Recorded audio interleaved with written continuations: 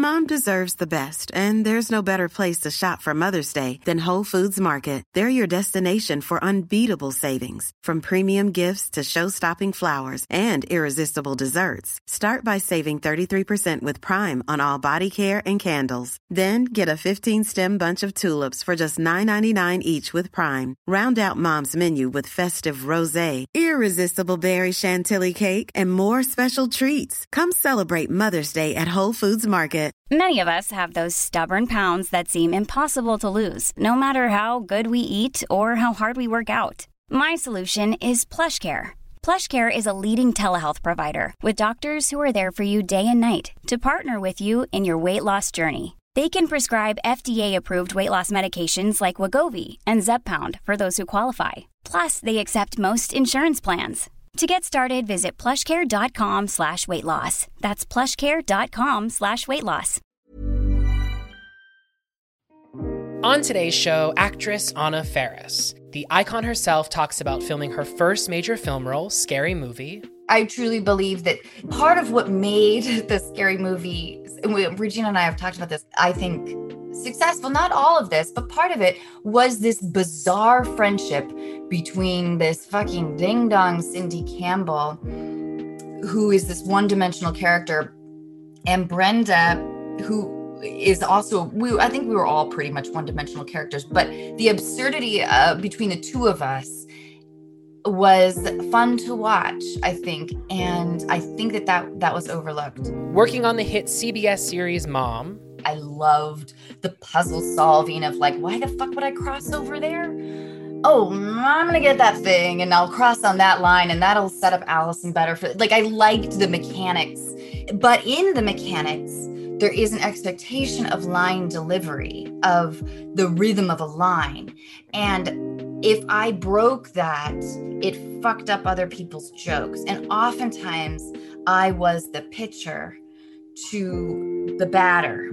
It was very intimidatingly clear from day one that you have to bring your game. Telling her own story on her terms. I do feel sometimes not dishonest, but less than generous when I feel like I can't tell my whole story a bit yet. And maybe there'll be a day, but there's so many players involved that have so much at stake. How Hollywood has changed her. I have been on the hamster wheel of self-obsession for 44 years now.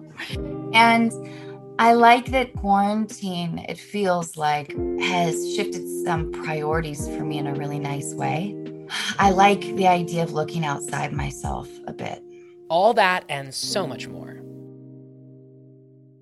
Shut up, Evan. Shut up, Evan. And now I'll do a little Shelley. Shut up, Evan. Hey guys, what's up? It's Evan Ross Katz, and you are listening to Shut Up, Evan, a podcast about gay shit and internet culture. I'm Evan Ross Katz. I'm joined once again by my producer, Matt, aka Stormageddon. Matt, hi. Hi, how are you? I'm good. How are you? I'm good. It's like we usually record these on the weekends. We're recording at the end of day on a Friday, and I'm like full of energy. I think I'm just happy this week is over. Friday energy feels very, very different than Saturday morning energy. I agree. But I wanted to take a little bit of time today before we get to our interview to talk about a Kardashian, which is really something I have always been pretty unopinionated about, like the Kardashians as a concept. It's something I've just never really felt that strongly about, but something happened and it's in the news cycle and I kind of want to like contextualize it and sort of see if there's a there to the conversation. I want to chat specifically about Khloe Kardashian, the Streisand effect, and the conundrum of body positivity. So here's the story. Mary Jo Shannon, who I'm told is the 86-year-old grandmother to the Kardashian clan, snapped a photo of Khloe Kardashian, and that photo was uploaded to social media by an assistant. Khloe was not happy about it.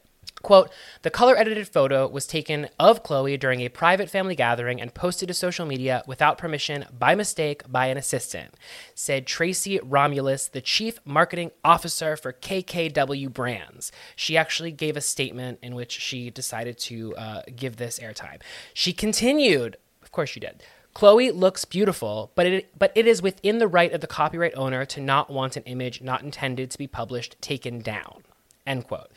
As quick as that photo was going viral, Team Kardashian was hard at work trying to get the photo scrubbed from the internet. They even began issuing DMCA, or Digital Millennium Copyright Act, notices to try and enforce copyright protections. Over the last week, various social media users have claimed their accounts were temporarily blocked and tweets deleted, and some have even received direct legal warnings in their inboxes. In response to this, Khloe released a very lengthy 4-slide statement accompanied by 3 videos of her flexing her, quote, revenge body in an effort to prove what exactly, I am not sure. I'm going to read just a snippet of the caption because if I were to read the entire caption, it would be the entire length of this podcast. Quote, the photo that was posted this week is beautiful, but as someone who has struggled with body image her whole life, when someone takes a photo of you that isn't flattering, in bad lighting, or doesn't capture your body the way it is after working so hard to get it to this point, and then shares it to the world, you have every right to ask for it to not be shared, regardless of who you are. It's almost unbearable trying to live up to the impossible standards that the public have all set for me. End quote. Whether this was simply in jest or a veiled admission to talk about impossible standards when her family members themselves have created these standards, which are central to their fame and fortune, is both ironic and disappointing, wrote BuzzFeed's Aid Anobita. So there was the coverage of the bizarre what happened, and then the coverage of Khloe's bizarre response, and now there's coverage by way of think pieces surrounding where this all nets out. Tell me, Matt, before I brought this topic to you, was this incredibly important news item on your radar? And either way, now that it is, where do you net out about it? So yes, I mean, it's funny you asked that question, Evan, but you know the answer. No, this was not on my radar till you brought it to my attention. The Kardashians, I mean, you'd have to live under a rock forever to not know who they are, but where is that rock? Right? Take me to it. We'll take vacation there. We'll go to that rock together. Yeah. But like, so of course I know who they are, and yeah, I had no idea any of this had happened, and I didn't know until you sent me the article. And where do I net out on it? I don't know. I think it's all just a spiral of stupid. I think that's oversimplification. But like you said it best in your little summation, like I feel like she has no right to complain about body standards and body positivity when her family is the cause of rush of like impossible body standards and making people feel bad about their bodies. Like that was their whole brand, at least as far as I understand it. And it just all feels really ridiculous. Like, look, of course, I'm for body positivity. Obviously, I am for people, I hate body shaming and, I'm for people standing up for themselves and feeling comfortable with themselves online. But, like, this just feels like an extreme that is bizarre on a level. Look, social media has changed a lot of things, but, like, the DMCA takedowns for photos that her grandmother took, like, I can't even imagine what living in that family is like. Like, I don't know. I unfortunately don't have any of my grandparents around anymore, but I cherish my moments with my grandparents and photos they've taken of me. And I feel like those kinds of family members see you in the best light all the time, probably. And like, I don't know. It all seems very shrewd and very stupid is a word I keep coming back to. And not the body, like not feeling good about your body. And of course, especially as a woman on the internet, wanting to take down a photo that doesn't make you feel good or people are shaming you for whatever. Like all of that I get. I just feel like with Khloe, it's so, I want to say ironic, but I don't even know if irony at this point is the right word to capture how ridiculous all of this is. I don't know. And I think that's the best my brain can spit out on this Friday. But what about you, Evan? Like, I feel like you obviously have opinions on this, and I'm curious where you stand on it. I don't have like incredibly strong opinions about it. I'm more captured by sort of like, I'm struck by all of the opinions that have come from this and sort of trying to parse out some sort of understanding of like what has people feeling all certain types of ways. I would say more than anything, I find the whole thing very odd. And as we've talked about often on this podcast, this is a classic case of the Streisand effect. It's literally, just to review, this is basically pointing at something and saying, hey, don't look at that.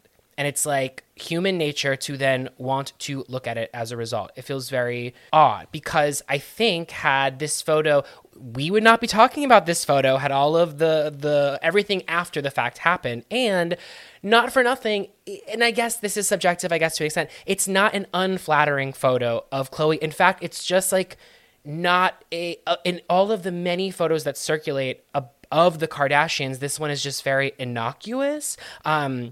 So the fact that it's become this centerpiece of discussion, especially considering it seems as though Khloe does not want us to be discussing it, but then made this big post about it. Again, I go back to me just thinking this is very odd. And I think this is really a clear example of it can be both. It can be that people are unfairly harsh on Khloe Kardashian and picking apart her every flaw and imperfection. And no doubt that has got to be hard.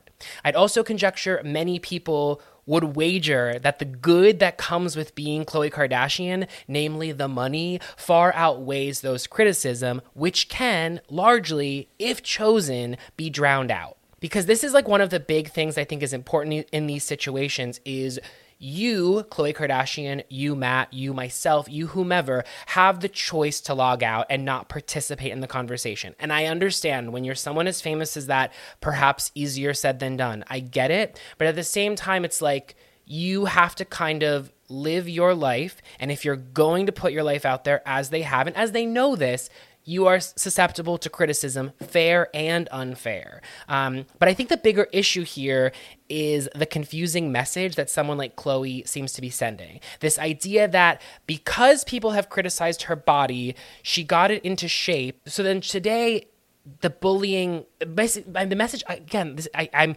mixing up my words because my brain is mixed up and trying to understand. Basically, what I'm sensing from this is like bullying works. It's basically saying that like, I want this old photo of who I was taken down because of all of you guys making fun of me over the years. I had to get my body to where it is at today. And so I do not want that remnant to exist of the body that I once had when I was made fun of. Not for nothing, Khloe is consistently made fun of today, but the thing that people are making fun of quite often is the photoshopping and the face tuning and perhaps the plastic surgery. And so I think that when we talk about body shaming, there's so much gradient here. I don't think she is the person to lead the conversation when it comes to body shaming. I want to say this, though. Khloe should have the body she wants to have at whatever size and by whatever means she chooses. But in trying to have old photos of her removed, and aggressively so, might I add, it seems to create the perception that the old her, the one that wasn't in the shape she is in today, is not worthy of being seen. And that's a troubling message. Be that as it might be how she feels, and of course she's entitled to that, it does just create this perception of, you guys all bullied me, and I no longer, as a result of this bullying, and again, I'm going to go back to that bullying works thing. That to me is part of the message I take away from this. I also think that putting up these IG posts, it leaves little room for conversation. The thing is, like, I do think there's a world in which Khloe Kardashian hops on an Instagram live with somebody that is in the body positive space that kind of does the groundwork for this on the daily, who has made it their life's work and has a meaningful conversation. Like, I do think that there is a way in which this whatever can lead to something productive. But just putting up the IG post is unsatisfactory because the way it reads for me is you're hearing one tentacle of the criticism, and there are many other tentacles that you are either choosing not to hear or just blatantly ignoring. And zooming out, I think this specific issue underlines the complexities of body positivity as a cultural conversation. I've always been struck by the fact that body positivity, despite being marked as such, is not a movement, as it does not have a uniform goal. I don't think loving your body is necessarily the trajectory for everyone to go down. I don't love my body. I just hate my body less over time. And I get it. That's not a marketable sentiment, I realize, but that is my truth, and it's one that is my journey. Might I love my body someday? Perhaps. If I never do, that's also okay. Even if I live the rest of my life hating my body, that too is okay. I think the productive part of this is being able to speak about it more and remove the shame. And so to me, part of like the body positive thing is like, I love my body. It's like, I want to normalize, this is going to sound weird. I want to normalize hating your body. Not that I think it's a good thing to hate one's body, but I think it's okay to be in that stage of self-acceptance in which you're not quite there, because I think by making it all about positivity, for someone who's not feeling the positivity, you feel alienated from the cause. And I think that this is a confusing news item in a lot of ways, but mainly because we don't net out anywhere. If Khloe thinks she looks beautiful in that photo, as she said, then there shouldn't be any issue with it being seen. There are far more unflattering photos of her out there, but she does have an issue, clearly. But again, it leaves confusion as to how we should feel, and especially, how is a young person supposed to feel that looks at that old photo of Khloe, thinks she looks great, thinks that that's a wonderful photo of a person who looks fabulous, who looks happy, and says, oh, well, Khloe is, that photo was not up to snuff with Khloe, and so if my body looks like that, or I aspire to have my body look like that, the message I'm getting is, oh, wait, that's not okay. I should want the body that she's now showing off in the very lengthy apology carousel, which featured her showing off her body. Confusing. So I don't really have an in conclusion. I just wish we'd find more worthwhile conversations to have about bodies as they exist, and less focus on before and afters and more focus on the in-between, and the reality that we're just about always somewhere in the in-between. And I will go back to something I just said, but it's like, I don't want to be looking to Khloe Kardashian, and this is honestly no disrespect for Khloe Kardashian. I don't really know a ton about her. I just don't think that she needs to be the person that we look to have these conversations. But what's clear to me from how much this conversation has been elevated, and I realize, like, I'm giving it space, so, like, you know, not for nothing. But what I take away from that is that, like, clearly a conversation needs to be had that seems to be precipitated by this, but I don't think we've landed on the conversation. And so my goal today was just kind of like to say, like, I'm thinking a lot about this, and less as it has to do with Khloe and sort of the convoluted messages that, and I don't think Khloe is like an anomaly here. I think that we get a lot of these sorts of confusing messages from all types of folks. Actors, people in sports, entertainers of all ilks. So that's where I landed on it. And I don't know where it will go from here, but that is the Khloe Kardashian of it all. Anything else you want to add? I mean, I think it's important, like what you're talking about with body positivity, like the yous, the you Evan, the you me's, the you out there listening, define what that means for you, right? I think fat shaming is blanketly bad, obviously. But like, I think body positivity, it's your body. You have to figure out what you want. If you want to work out, if you want to lose weight, if you want to change your shape, that's your decision, as long as it's your decision. Like the fat shaming thing I remember, or like the muddled vision of what we should accept as our bodies, is with Kumail Nanjiani, who I love. I've loved Kumail Nanjiani for ages. He's an incredible comedian. I've met him several times. Delightful man.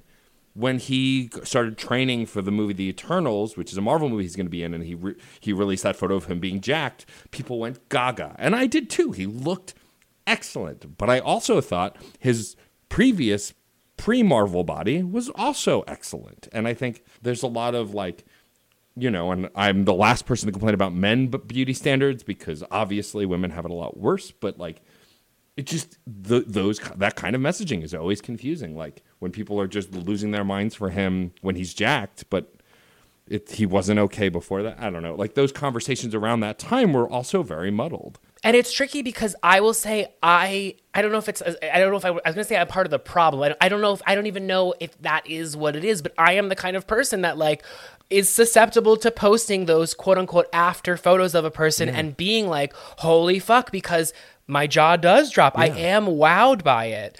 But I also think that it instills, even sometimes subconsciously, this idea of what I'm trying to talk about, like the after and the value of the after erasing the value of the before and not allowing for both to be good. It's somehow sort of, it goes back to like, I know she had that show like Revenge Body, and that sort of idea that it's like, that it seems to be like we have this obsession with, it's like we're obsessed with the butterfly And it's like, well, poo-poo to the caterpillar, but like the caterpillar had a whole life, right?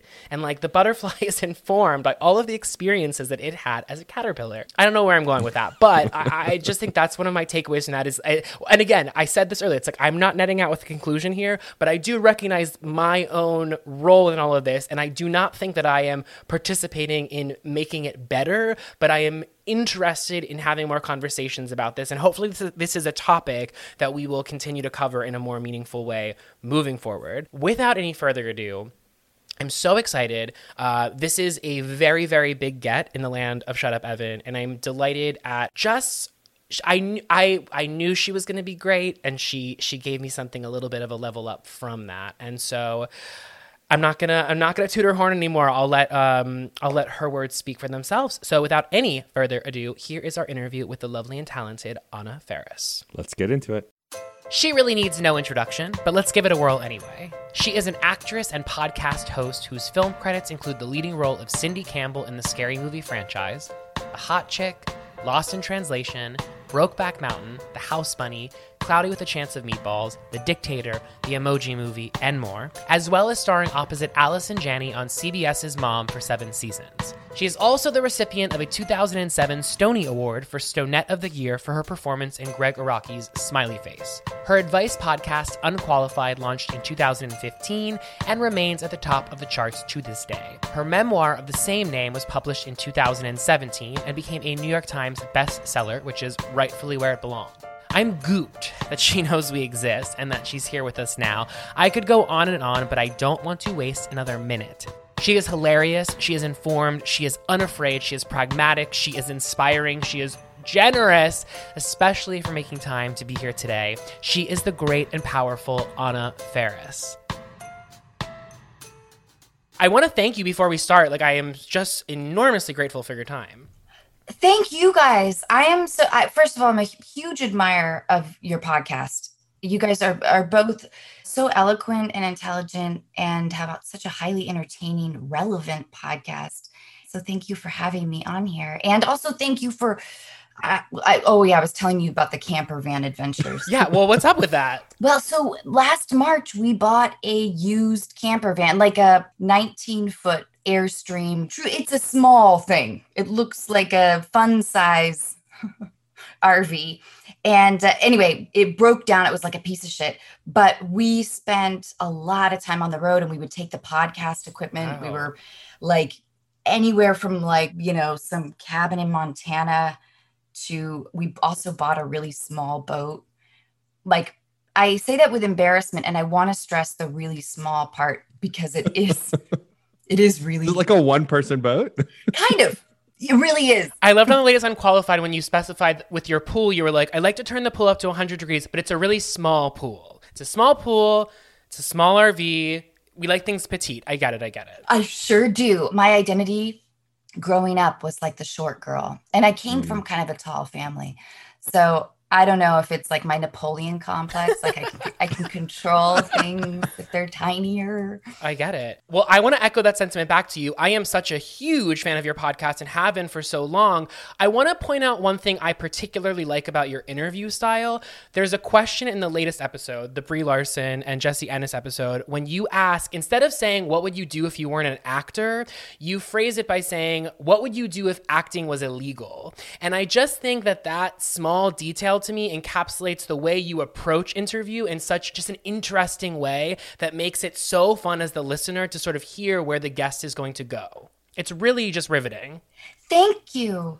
Thank you so much. And I wanted to ask advice from you guys. How do you draw out information from people that are guarded and closed? I mean, I know it's a long conversation, of course, but I bet you guys can now, I will probably always, but you start to get a sense if somebody is guarded is kind of an incorrect word. Maybe if they've told their story or if their story is kind of cemented in their head without, I don't know, I guess without sort of, because this format requires an openness. I mean, I think two things. One, I think that I just take a little bit of a pause and allow them for a little bit of space to continue on. I often find that people sort of will say more if you build in that awkward pause because they will try and fill it. So that's like one sort of like easy trick, but also that's a good one, it's Evan. good. It's also easy because you just do nothing. But another really one that I've tried to employ lately is like a pre-interview in which I sort of get a sense from the guest, what are the things that you have spoken about ad nauseum that you're sick of talking about? And I think like that came into play on last week's episode. We had a transgender model named Ro Bergdorf on, and I knew that throughout the many interviews of hers that I'd listened to, she speaks at length about being trans because she's asked about it all the time. And I was like, I bet there are many aspects of you that you don't get asked about that you're really interested in. And so we spent 15 minutes of the interview talking about Britney Spears, which has nothing to do with Monroe, but is a subject matter that she's interested in. So I think some people are just less comfortable talking about themselves, but you can access bits of who they are by talking about things you have in common versus them just like recounting stories from their childhood. Not always, but often. That's great advice. Sometimes I'll say something like, what are the questions on a press junket? You know, the questions you're tired of. But yeah, I think that is the biggest challenge. And it's really a relief to be a guest on somebody else's podcast. Well, it's a relief for me to be in conversation that knows the art of the podcast, that knows the art of chat. My first love to me, especially growing up, is like those chat shows and just watching people spitball back and forth. So I do want to ask some questions about your podcast because you were sort of an early pioneer of the podcast. I know you weren't the first, but you kind of got into the arena before it sort of became in vogue as it is today.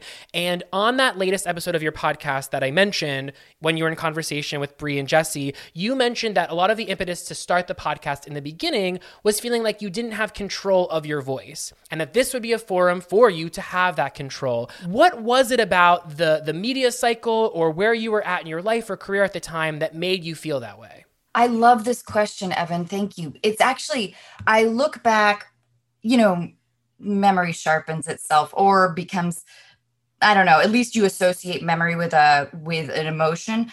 First of all, I've always loved advice columns. I grew up reading them. I grew up listening to Loveline. Dan Savage was a big influencer. Sure. I read The Stranger religiously. I was a big fan of podcasts. I listened to them all the time. I wanted to be able to talk to strangers without kind of the cloak of celebrity. I wanted at least to attempt that. I loved chat roulette. That was yes. Until it was all like masturbators. And I kind of, there was a point when I thought single-handedly I could shift this. Yeah. But I couldn't. So I was longing for sort of that personal outreach with just a stranger connection. And then on top of that, being on Mom, and in fact, I haven't told this story, but during renegotiations one year, right after I started the podcast, I slipped in there, I want to keep my podcast safe from, and at the time it was so new. They were like, sure, what the fuck? I don't know. She has a podcast. What the fuck is a podcast?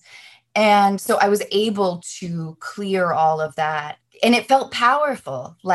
Shit, man, I can just roam freely with my own story, however I want to shape it. Right. And that felt really good. Not that I think that I've had to use that really, but it's nice to have that feeling. Just having that comfort and that security. Do you guys feel that at all? If you fuck up at all, at least you have a platform where you can explain things or tell your story. And that's a nice sense to have it when you feel a bit exposed in this world. Absolutely. I feel like in this forum, it's like if people are coming to listen to this podcast or unqualified, they've already crossed a barrier of interest, which is that they have some sort of allegiance with you. I feel like they're less likely to hate listen to a podcast than they are to hate tweet or those things, which I think are just easy. They take 2 seconds. They're very thoughtless. finding a podcast, hitting play, committing to listening to it, I feel like there's just sort of an unspoken bond that you have with the host. Not that you agree with everything that they say, but that you're going to consider their words more. And I feel a bit more safety in terms of if I have a less popular opinion, I feel way more comfortable discussing it in this forum than I would on social media, just because I think people are looking for things to get mad about more on social media than they are in podcasts. And that makes it feel inherently safer.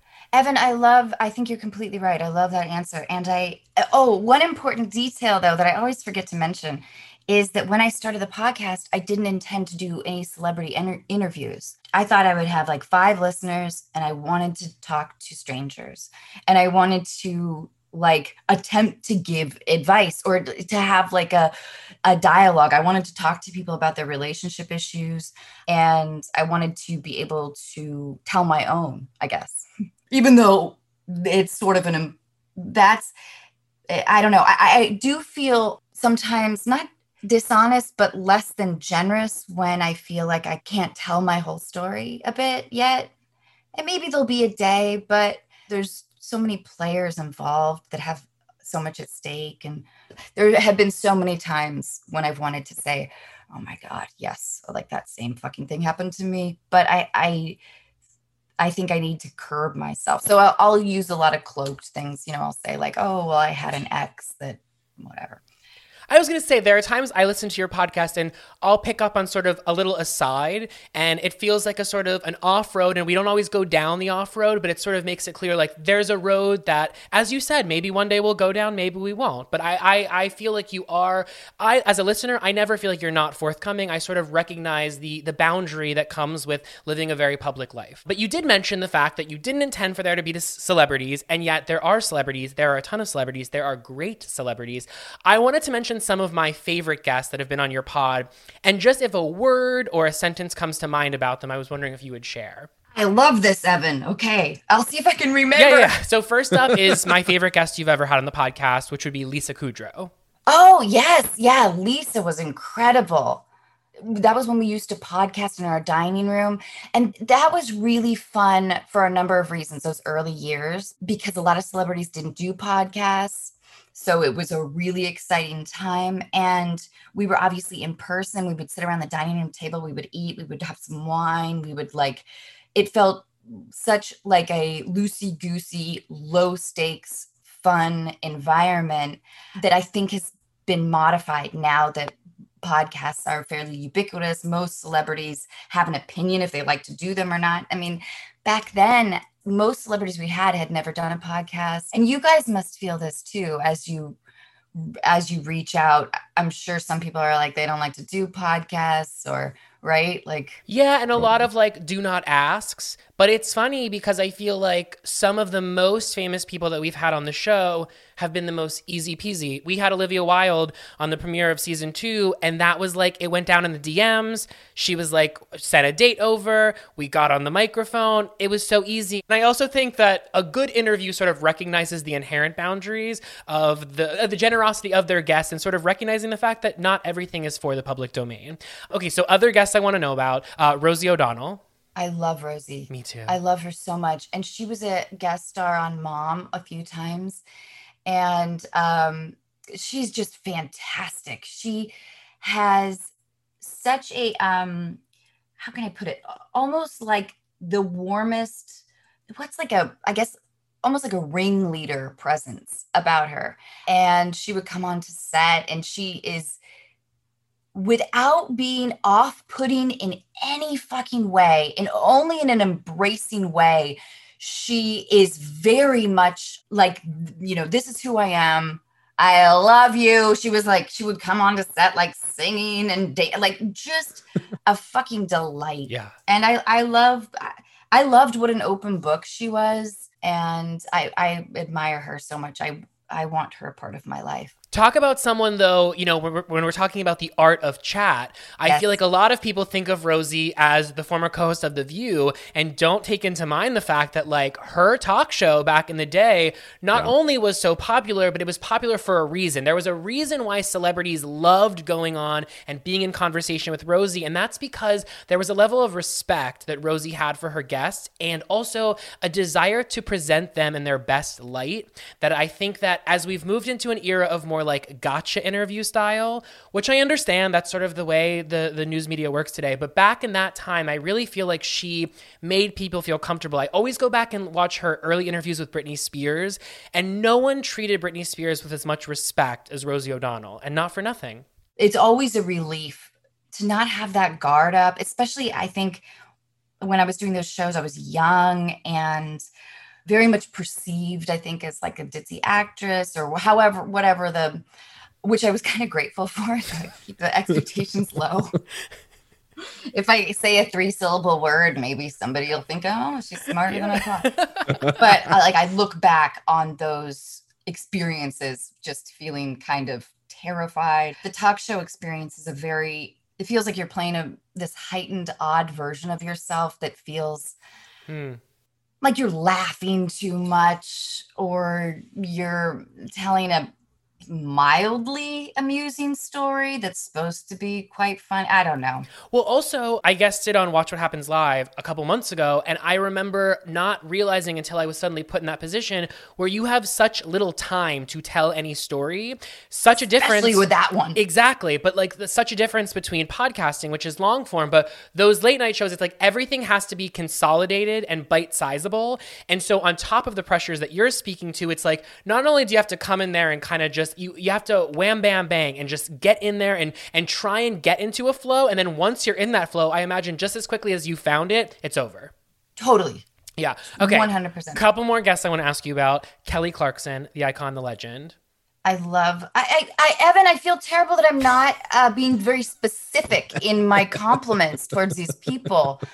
I loved Kelly and I went on her show and she is so warm and friendly. I think we did some kind of puppy Super Bowl thing. I had no idea what was going. There were like dogs running around. Anyway, I admire celebrities that can approach fame without cynicism or apology.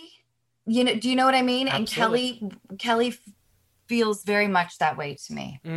Okay, last one, just a queer icon. You had RuPaul on your podcast, someone who does not frequent the podcast circuit.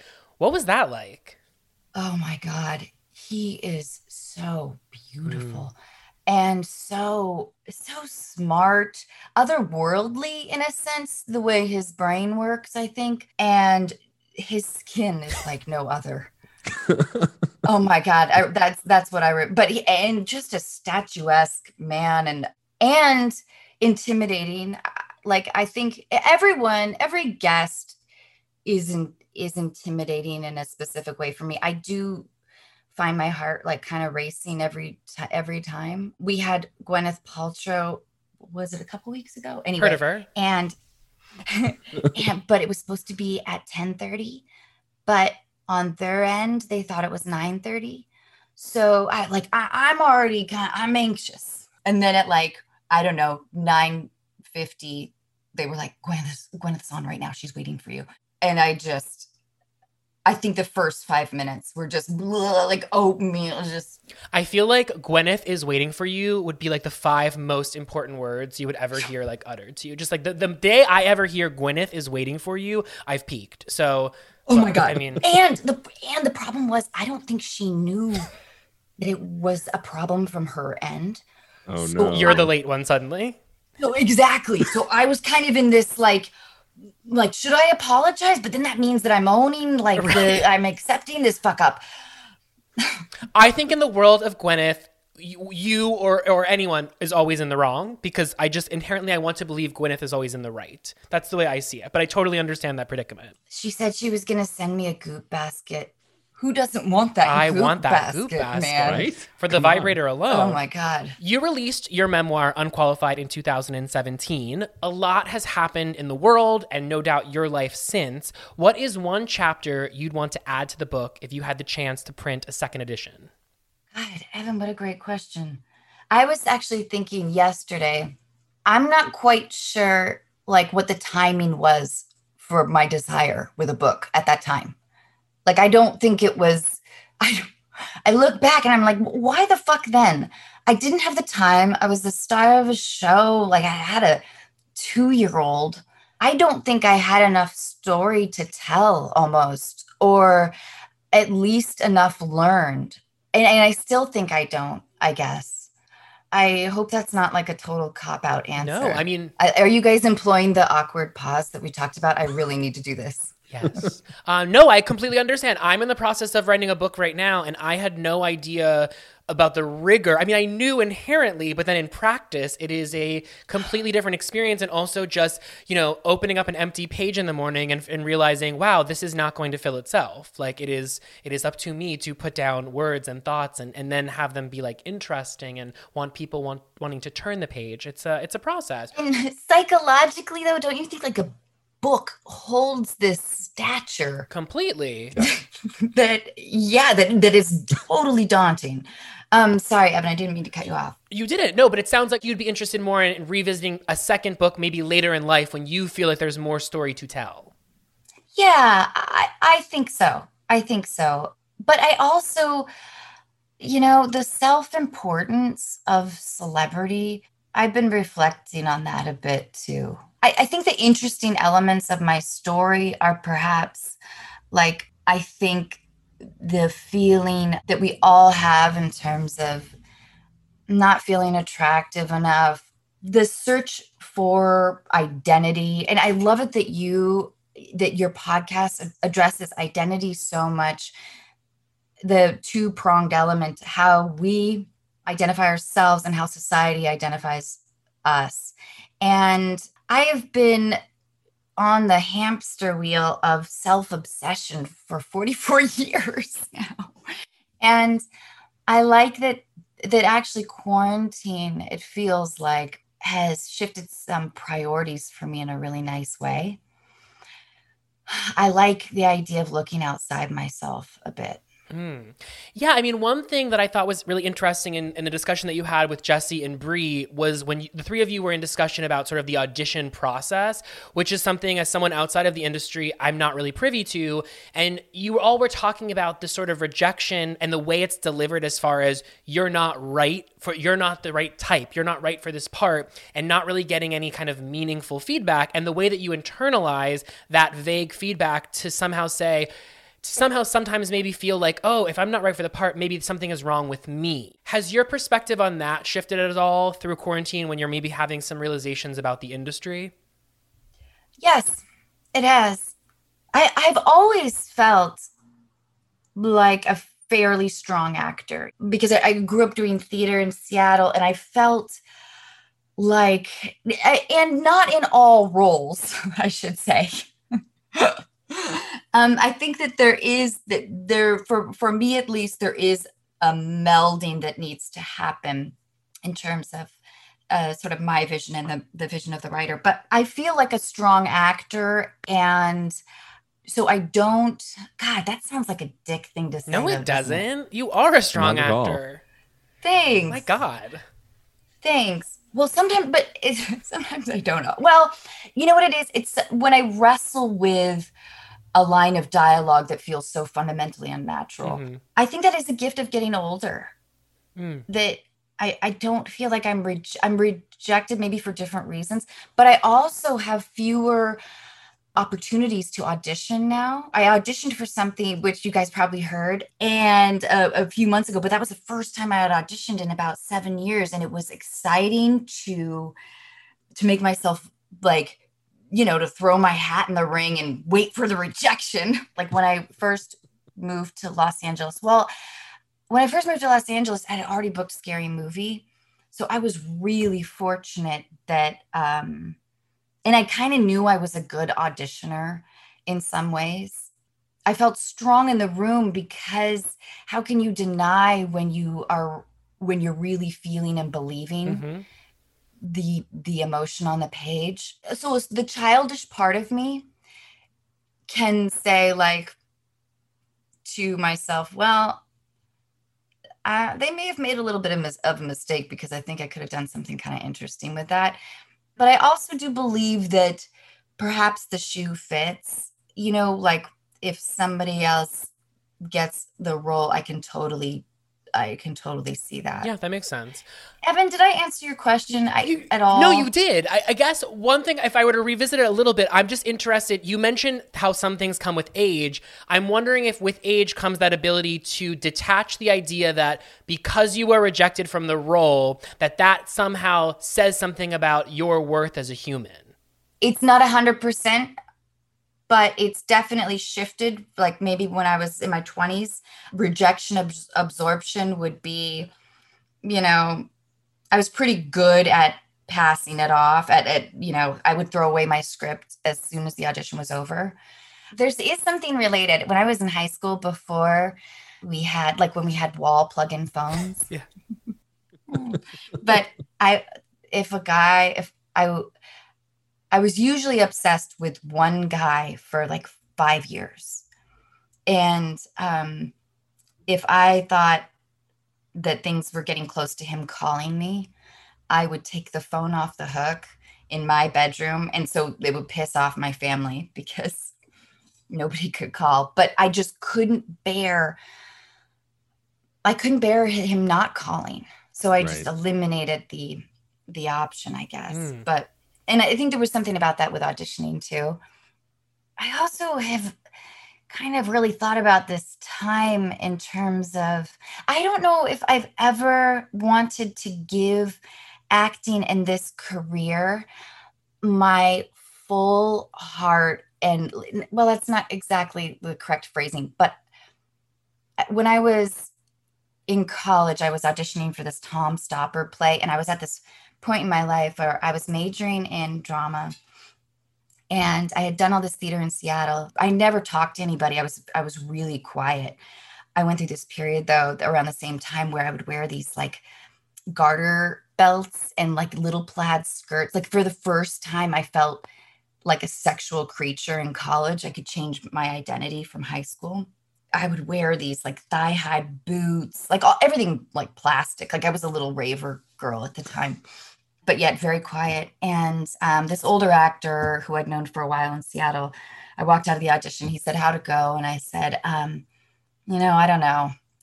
And he said, "Hey, listen, kid, if you can do anything else, do it." And I thought, well, God, like, yeah, I can. And do I need that feeling that he has to be successful? And I decided that I wasn't sure that I had that, because there were other things I enjoyed, and I did not want my happiness to be so like dictated by a director. I didn't want to give it the power to break my heart. There you go. Yeah. That makes sense. Okay, I do want to walk through some of your filmography. We have to. It's so important to me. I love it, Evan. Thank you. I am such a fan of so many of your roles, so this is particularly very exciting. So let's start with Scary Movie. Scary Movie is fascinating to me in that it's the kind of film that didn't have a ton of rubric before it. And in fact, it became a rubric for a whole genre that emerged in its wake. What was your understanding of this movie in terms of whether or not it was funny, if the humor would translate? It just feels like we know it to be so funny right now, but what was filming it like when it might have seemed a little bit absurd? Oh, God, Evan, it felt, I was really scared. I was really scared the whole time with everything. I had done some stuff before, but nothing like this. Like I barely knew like a mark. So the whole technical experience was terrifying. And then sort of the idea of it too. I remember after I got the role that weekend, I sent in a tape. they asked me to fly down from Seattle. They asked me to fly down to Los Angeles to audition. I auditioned for a week. I thought I was only going to be in Los Angeles for a day. My mom like gave me miles. I was crashing on a new friend's couch, and I ended up getting the role. And my parents were away on a family camping trip, and I felt so alone. I felt this odd core of like euphoria that I could not share, of like, fuck, I am in this movie that I like, and my cultural awareness was very minimal. I was aware of In Living Color, kind of, but I really didn't know anything. I was in college without a television. I didn't really grow up with, my mom didn't really let me watch television very much at all. I was very pop culturally deprived. Which also kept me very unpopular. Thanks, Mom. She wouldn't let me like read any like 17 or watch MTV. Anyway, that's a whole other story. But that feeling of aloneness really carried with me throughout the shooting of the movie. And I remember like the scene where I get sprayed to the ceiling with cum. I remember shooting that and just being like, just having to have so much trust in the tone of the movie. That's exactly what I was getting at in asking you this question. Was there's just moments that is such a great example where thankfully it totally works, but I just imagine before you had the knowledge that people were tapped into the tone and the style of humor that this franchise built, I imagine at the time reading that in the script must have been a little odd. And Evan, you guys, Matt and Evan, you guys probably get the sense from me that like there's something fundamentally naive about me. I've done a lot of like, I don't know, pretty fucking experimental things. I think that maybe society would consider a little, I don't know, risky, but there's still something about me that is so, I think, that is, it's not that I'm not cynical, because I wouldn't describe myself as a glass half full kind of person, but there is like a little core of sincerity or something of that. I'm not a particularly sarcastic person at all. So I think that also, that whatever that fundamental thing was right for Cindy Campbell. Hey, it worked. But it was a very scary and thrilling experience. And then of course I had no idea every step of the process, even like, 9 months later when the movie was released, my agent called and said that it made like 15 million on a Friday night. I had no idea what that meant. I had never kept track of box office. We were at a point in our culture when really that wasn't part of, if you weren't in the industry, I don't think you paid attention so much to, right? Like, yeah. Millions of people have lost weight with personalized plans from Noom. Like Evan, who can't stand salads and still lost 50 pounds. Salads generally for most people are the easy button, right? For me, that wasn't an option. I never really was a salad guy. That's just not who I am. But Noom worked for me. Get your personalized plan today at Noom.com. Real Noom user compensated to provide their story. In 4 weeks, the typical Noom user can expect to lose 1 to 2 pounds per week. Individual results may vary. Planning for your next trip? Elevate your travel style with Quince. Quince has all the jet-setting essentials you'll want for your next getaway, like European linen, premium luggage options, buttery soft Italian leather bags, and so much more. And is all priced at 50 to 80% less than similar brands. Plus, Quince only works with factories that use safe and ethical manufacturing practices. Pack your bags with high-quality essentials you'll be wearing for vacations to come with Quince. Go to quince.com/pack for free shipping and 365-day returns. Okay, so there's a lot. I want to make sure I get to the right ones, but I do want to mention. Yeah, sorry, Evan. No, you're fine. Just plow through my baloney. Okay, but I do want to mention Hot Chick briefly, iconic, Lost in Translation. What a spin. But I do want to talk. Let's zero in on Brokeback Mountain because first of all, your character's name is LaShawn, and I think we just need to take a moment for that. But this was absolutely a groundbreaking movie for its time, both in its nuanced depiction of gay longing and for seeing two big Hollywood actors take on gay roles that weren't at all caricatures. Did you have any idea of like the gravity of the project that you were taking on when you first got on this set? I read that script. It was so beautiful. I was a fan of E. Annie Proulx. I loved the shipping news. I loved how she wrote about like these lonely, hard protagonists from a distance, almost from like a masculine point of view, or at least in its solitude, I think, and in its hardness, its sort of rawness. And I was really drawn to her writing. And then when I had done Lost in Translation, and so I was sort of in like I was on Focus Features radar a bit. So I auditioned to play Anne Hathaway's character in front of Aang, and that was amazing. I didn't get that, but I did clearly. I don't know if I would have opted to have played the smaller role.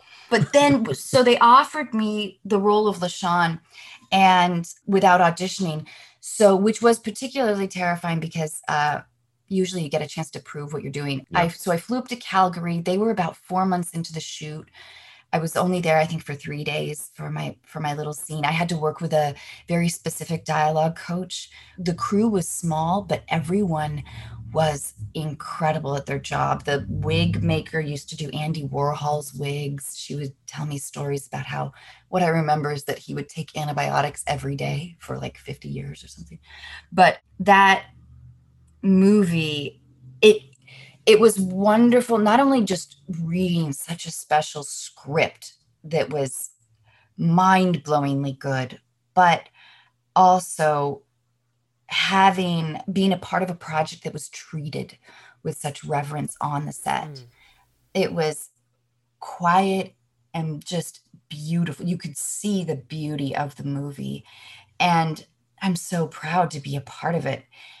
And I have a lot of opinions about award stuff because I've never been nominated.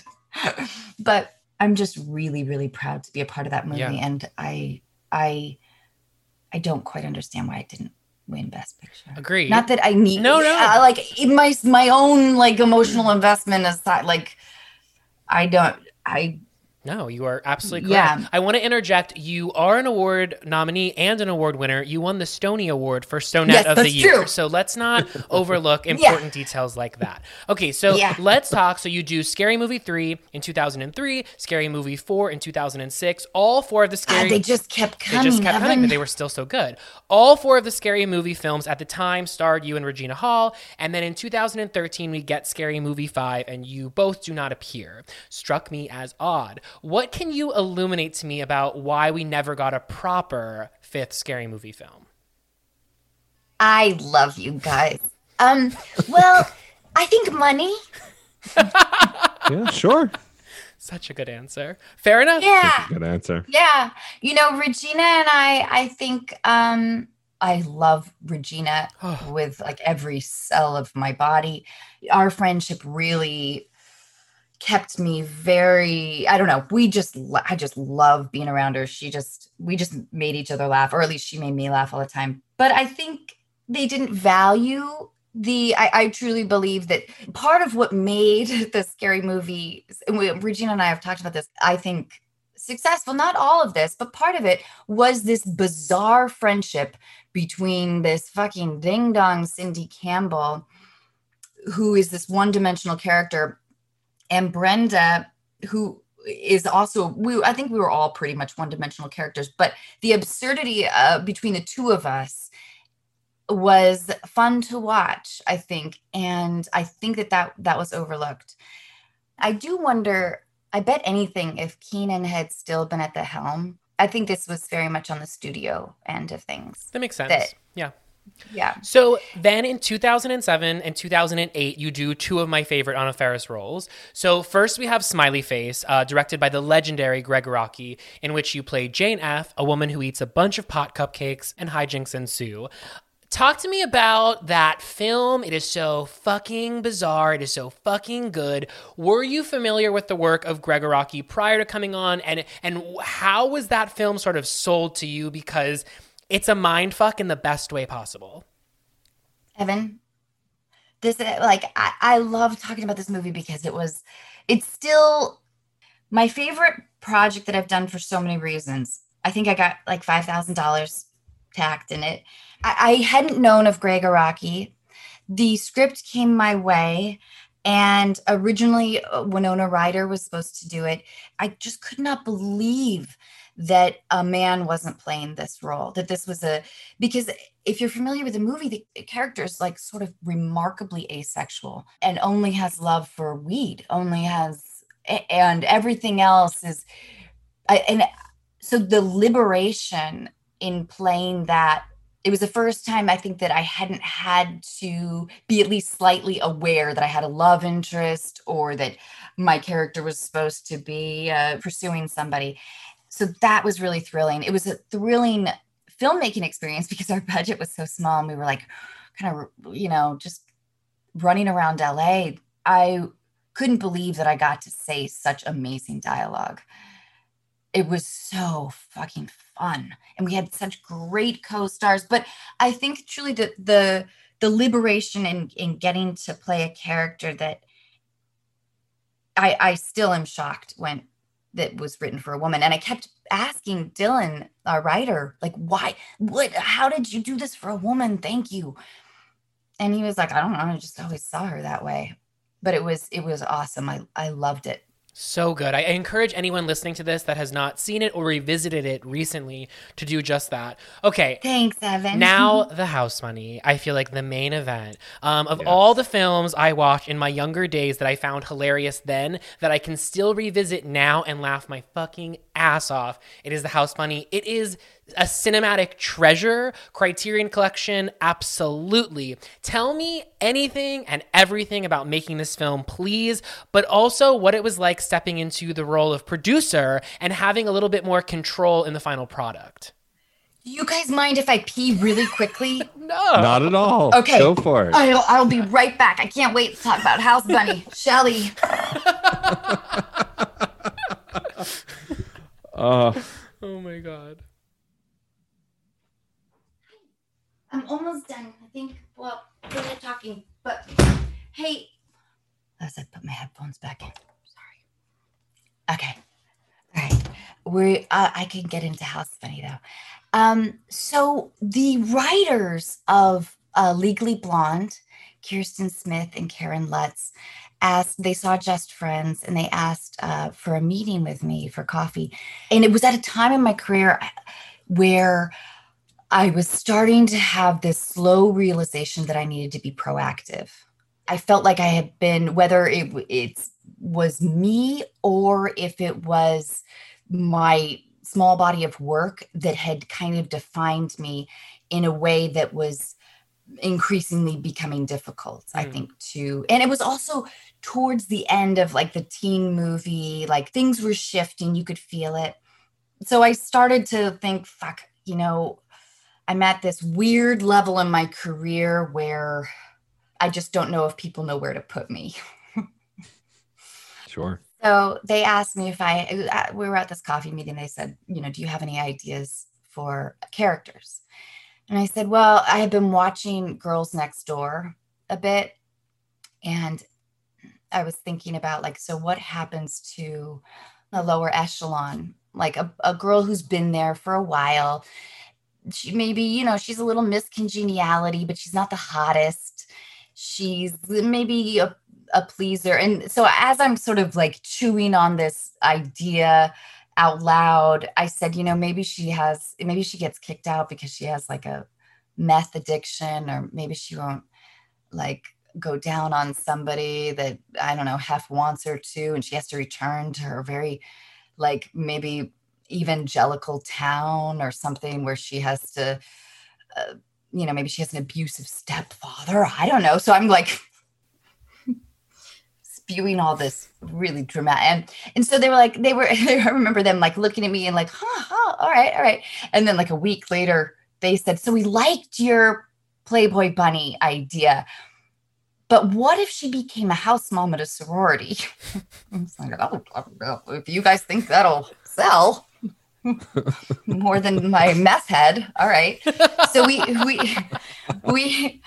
pitched it 24 times around town. Yeah, it was amazing. And they're great pitchers, and we consistently got great feedback. I would kind of dress up, not in full Shelley gear, but I would dress a little sexier than I'm comfortable with. And then the very last one we pitched to Happy Madison, and they were like, yeah, all right.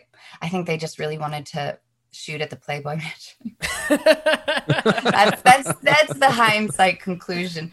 But it was incredible. It was like within 6 weeks we were shooting, and I remember just like looking around and like having like 200 people in downtown LA, like we're all working on this thing, and it was incredible. I really enjoyed the responsibility, and I think House Bunny, for different reasons, is right up there with Smiley Face in terms of the personal reward that I got out of it. I did not want a love interest.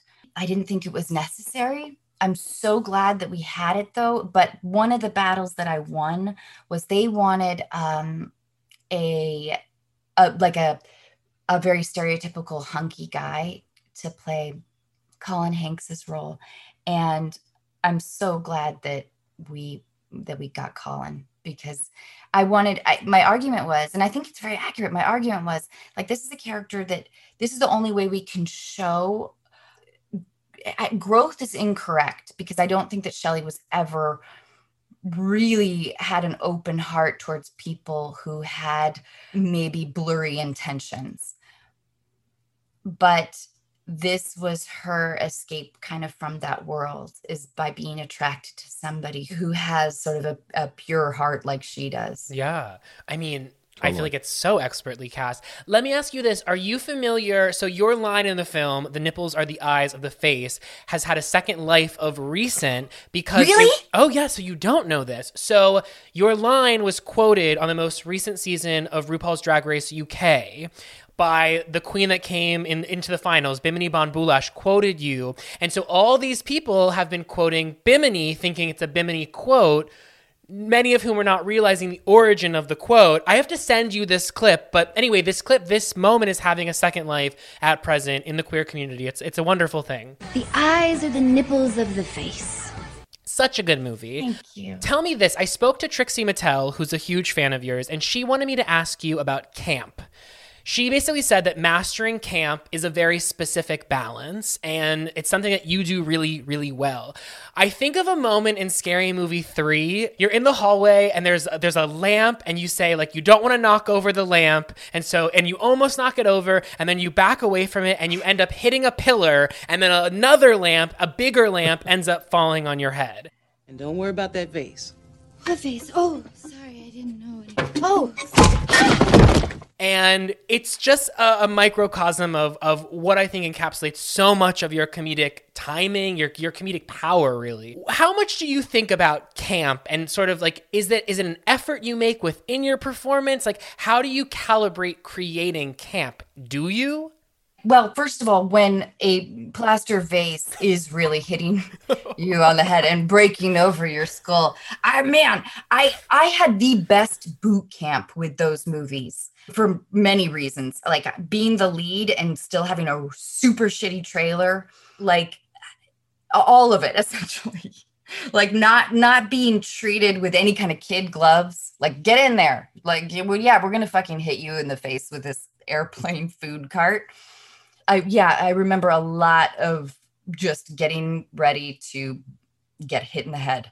I think it all has to come from a place of sincerity, really, at the high risk of, in terms of vanity, of people making the assumption that you are as stupid as your character. but you have to, you know what I mean? You have to. You can't. David Zucker used to always talk about like winking at the audience, like sort of subconsciously or consciously letting the audience know that you're in on the joke, that you're not really this dumb. Or I think one review I read of the first Scary Movie, somebody wrote something like, she must be as dumb as she acts. It wasn't quite like that, but it was something along those lines. I think it was more eloquently phrased. And I remember that stinging, and I was young and I wanted to, my pride kicked in, and I felt like, fuck, I want to prove to the world that I'm smart, which is a youthful idea to want, that's a youthful desire, because I'm not that smart. Yes, you are. Yes, you are. I'm sorry to interject. Sure you are. Thanks. Yeah, absolutely. But yeah, so I think that has to be finessed. Do you know what I'm saying? Absolutely. In terms of camp? Yeah. If you must make your audience believe that you're a ding dong. And you did that terrifically. And I just want to push back. You are smart, and not just in this conversation now, but you're so deeply curious. And I feel like curiosity is intelligence to me. It's the idea to want to know more. So many people walk through this world without that curiosity, and that to me is intelligence. You are intelligent. Thanks, Evan. You're welcome. Okay, so let's talk Mom. The show started in 2013. It's a multi-camera for CBS from Chuck Lorre, who has a track record of hits. So it seems like this show was set up for success, and as it turned out, it was a huge success. From what I know, television hours are grueling. Even if I didn't know, I can recognize that television requires long hours. How did your life outside of work change as a result of Mom? Well, there were lots of great things about Mom. For the first, it's by far the longest job I've ever had at 7 years, because before it's like 3-month jobs, and then you're just sweating to find your next one, especially if your living expenses have gone up. You got to heat that pool at 100 degrees. Yeah, you got to get it. But the hours were actually fantastic for a multicam. You work long days, Thursdays and Fridays, but the rest of the days, I remember the first time I got to go home at, 1:30. Wow. I was just shocked.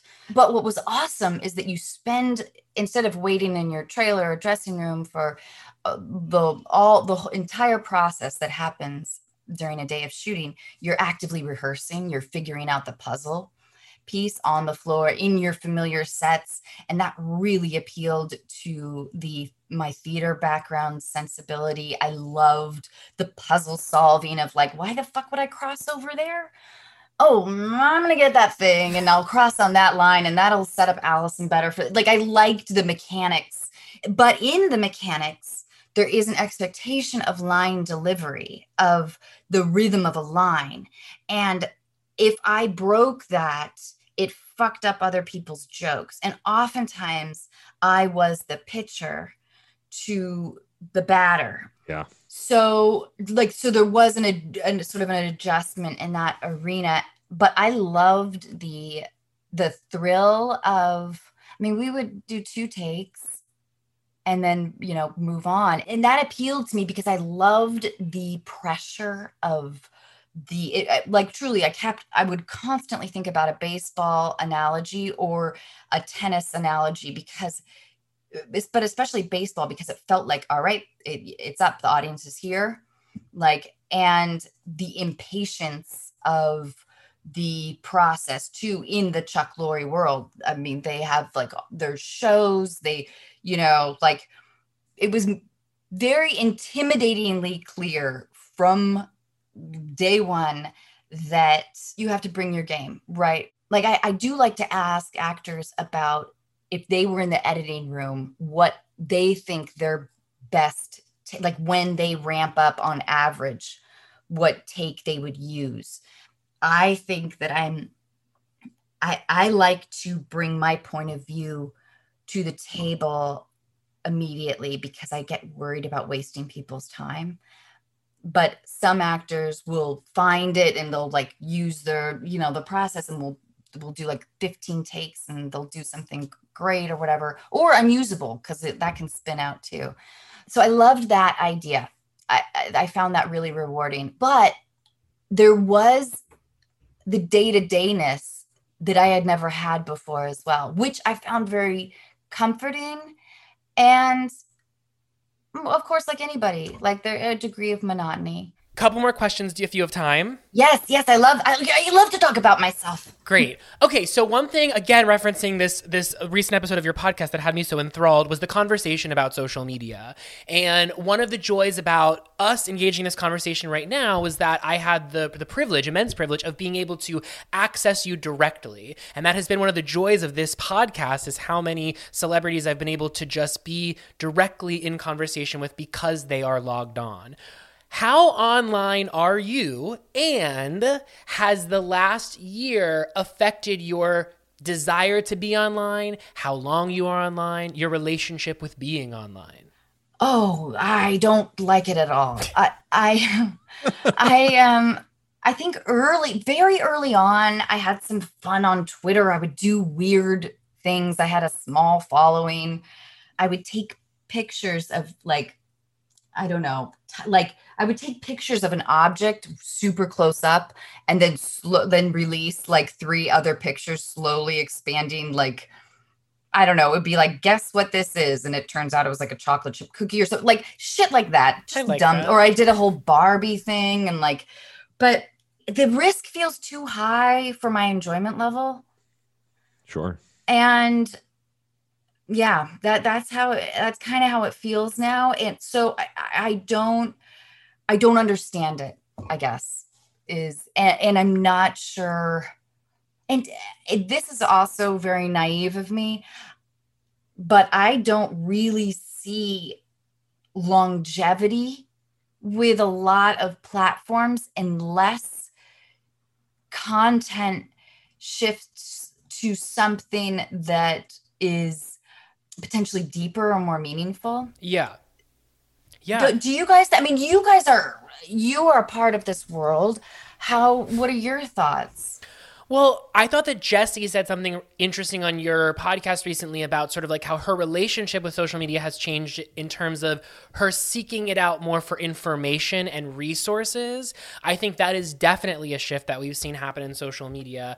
I still have fun with it. I recognize the fact that it can be quite toxic at times, but I try not to take that on. I feel like some people, they can allow that negativity to sort of dictate how they operate on social media, which I understand. Everyone has their own relationship with it and how they internalize it. I think I just have to have a little bit of a shield up in terms of getting what I want out of it and then getting out if it stops being fun. And I certainly take time off from using it. I enjoy showing off fashions that I love. I enjoy the bullshit of it all. But I also enjoy times in which I can become informed about what's going on in the world or resources that are available on it.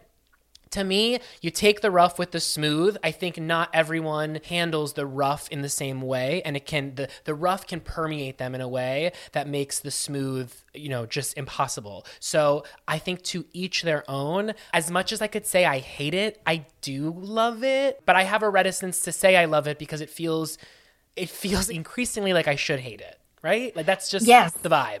Yeah, another idea too is I think the idea of simplistically defining who I am as an actor, in that space as well, I don't want to present any kind of perfect lifestyle because it's not. And when I've done messy, it feels like maybe that's a little overexposure. So I think that.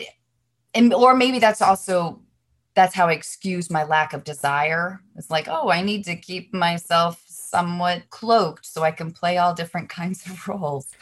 But I think that's one thing that I love about your podcast is getting to have the podcast is, again, going back to something we were speaking about earlier, is it allows for long form discussion. You're allowed to be complex one day, simple another day, frivolous 1 minute, talking about social justice another. You can be many aspects of who you are. You can be your 360-degree self because of the literal space that podcast allows for. Okay, so let's end by going philosophical. You know, we've been talking a lot about quarantine and the impact that this last year has had on us. Not just I want to show you the hat that I knit. Sorry, I didn't mean to. I've been knitting. I heard, and you've been knitting. Oh, by the way, just to answer a question you'd mentioned on another podcast, I think it's totally appropriate to knit while podcasting. That's just my 2 cents. Absolutely. Although, I don't know, guys. If I had brought my needles in here and I was like this, would that... it would be okay? I just feel like it's the totally. kind of activity that it's possible to still mentally engage. So that's just my philosophy. Thank you. Yeah. Thank you. So as I mentioned, quarantine, crazy. We all know, we've all been through it. We're all going through this together. What is one thing that this last year of relative isolation and just general societal despondency, if we can call it that, has taught you that you will bring forward into the new world that is beginning to emerge? Just like a light question to end on.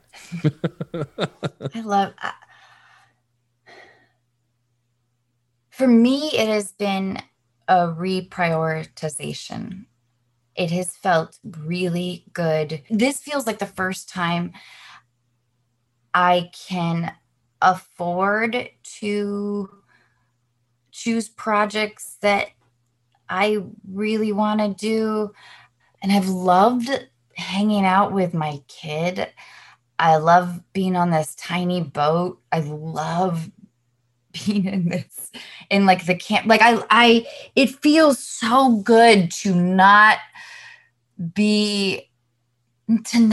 necessarily have my goal be like, what the fuck is the next thing? You know what it is? I find myself slightly less competitive in the best of ways. Like I'm not comparing myself quite as much. And maybe that's also a gift of age too. My partner, Michael, when we first started dating, he constantly reiterated how life is short until I heard it, actually. And that was something I needed to really embrace. Like that fucking idea that do I get how much reward do I get with seeking other people's approval? And in fact, like I was thinking about why I'm so lucky to have so many gay fans. And I was thinking, do you ever? I'm so lucky. I am so fortunate.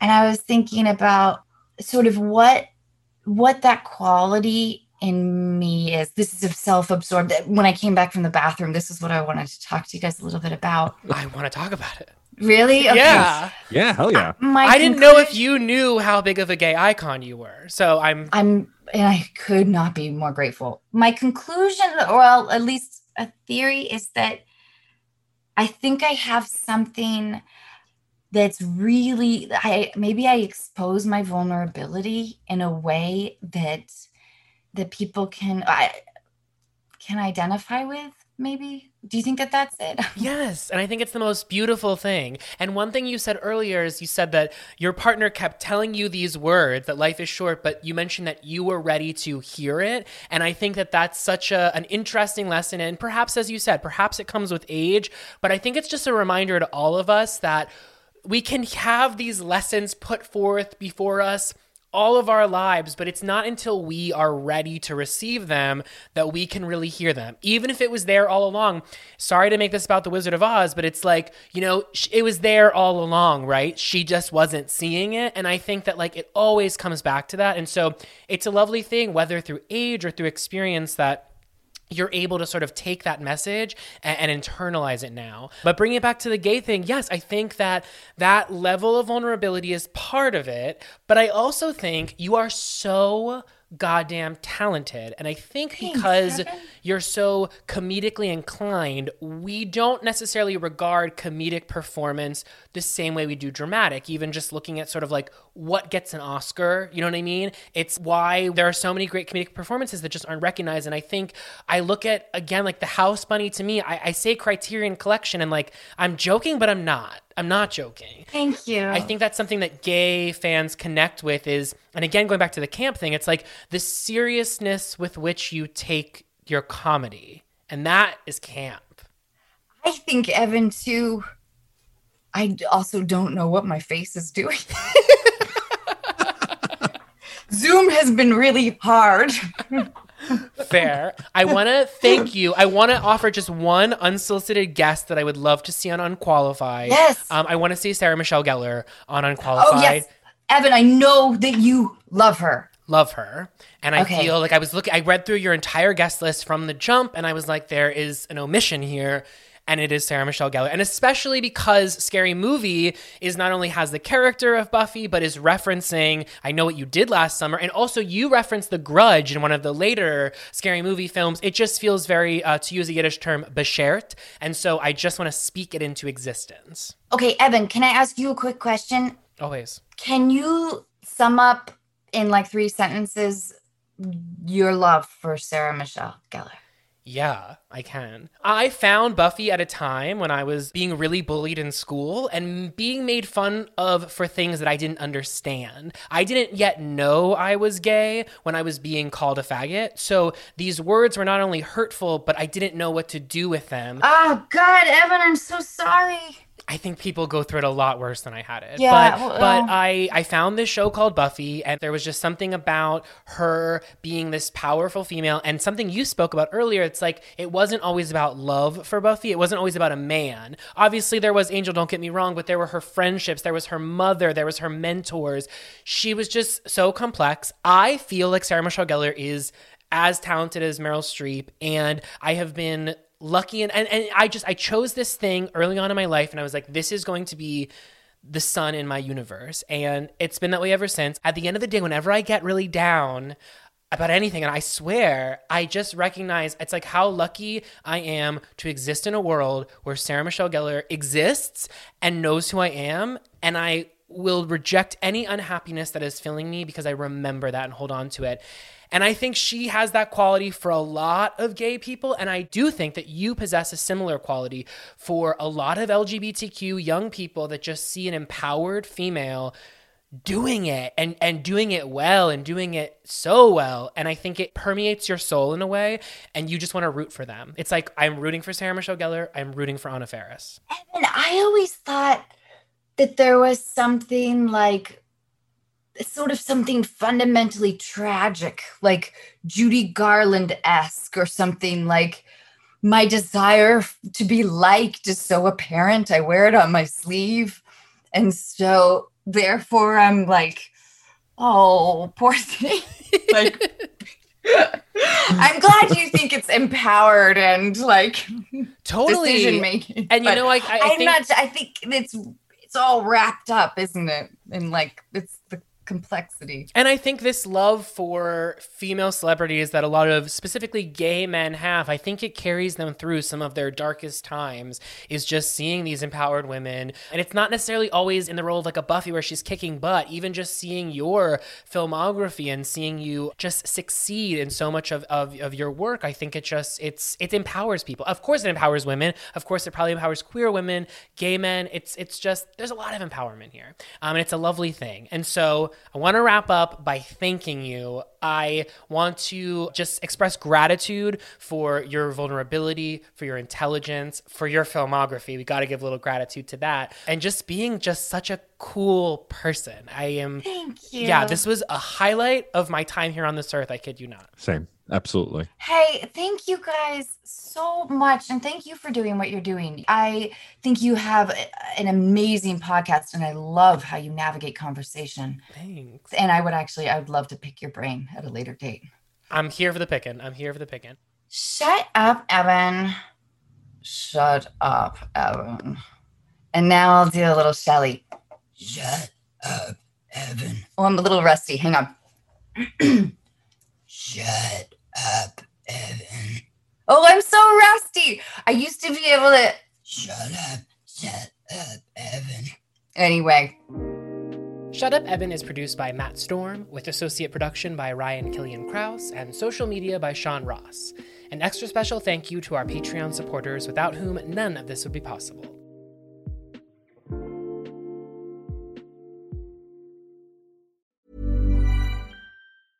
Mom deserves the best, and there's no better place to shop for Mother's Day than Whole Foods Market. They're your destination for unbeatable savings, from premium gifts to show-stopping flowers and irresistible desserts. Start by saving 33% with Prime on all body care and candles. Then get a 15-stem bunch of tulips for just $9.99 each with Prime. Round out Mom's menu with festive rosé, irresistible berry chantilly cake, and more special treats. Come celebrate Mother's Day at Whole Foods Market. Even when we're on a budget, we still deserve nice things. Quince is a place to scoop up stunning high-end goods for 50 to 80% less than similar brands. They have buttery soft cashmere sweaters starting at $50, luxurious Italian leather bags, and so much more. Plus, Quince only works with factories that use safe, ethical, and responsible manufacturing. Get the high-end goods you'll love without the high price tag with Quince. Go to quince.com/style for free shipping and 365-day returns.